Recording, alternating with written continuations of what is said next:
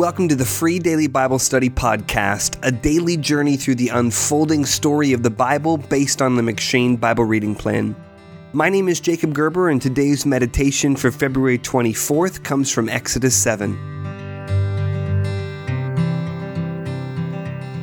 As Yahweh helps Moses regroup before confronting Pharaoh again, Yahweh repeats a strange promise from Exodus 4, verse 21, saying, "But I will harden Pharaoh's heart, and though I multiply my signs and wonders in the land of Egypt, Pharaoh will not listen to you," in Exodus 7, verses 3 through 4. Yahweh's promise to harden Pharaoh's heart raises multiple questions that profoundly affect biblical theology. To begin, we should note that the meaning of "I will harden Pharaoh's heart" is straightforward. Yahweh is speaking plainly. He will cause Pharaoh to stiffen his resolve against obeying the word of God by letting Israel go. Yahweh is sovereign, capable of shaping the decisions of the world's most powerful people. Proverbs 21 verse 1 is instructive on this point, where it says, "The king's heart is a stream of water in the hand of the Lord. He turns it wherever he will." So the more pressing question is this: why would Yahweh want to harden Pharaoh's heart? This is, of course, a more difficult question to answer, but Yahweh gives his own explanation in Exodus 9, verse 16, where he says this, "But for this purpose I have raised you up to show you my power, so that my name may be proclaimed in all the earth." It is important to understand that Pharaoh is not innocent in all this. He has blasphemously exalted himself against Yahweh, the creator of heaven and earth. So by hardening Pharaoh's heart, Yahweh demonstrated to all the nations of the world that he alone is God. But what about all the places where Scripture tells us that Pharaoh's heart was hardened?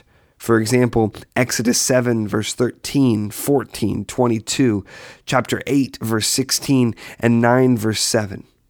Or where Pharaoh hardened his own heart. For example, Exodus 8:15, verse 32, and 9, verse 34.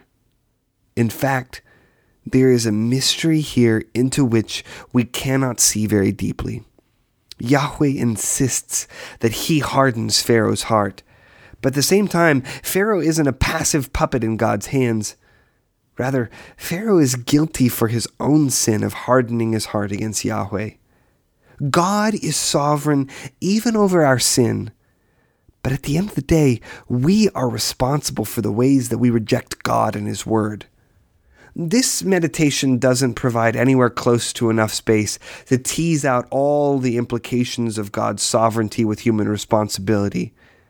But we should come away from passages like Exodus 7 with this thought: God's ways are higher than our ways, and his thoughts are higher than our thoughts.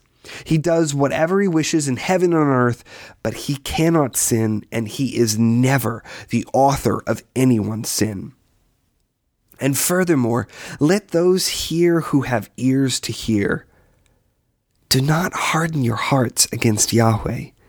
He is sovereign over your heart, but by no means does his sovereignty reduce your own responsibility to respond to the gospel of Jesus in faith, love, and obedience. Thanks for listening to the Free Daily Bible Study Podcast. If you're looking for Bible study curriculum for a Sunday school or a small group, check out my book, That You May Know, A Primer on Christian Discipleship.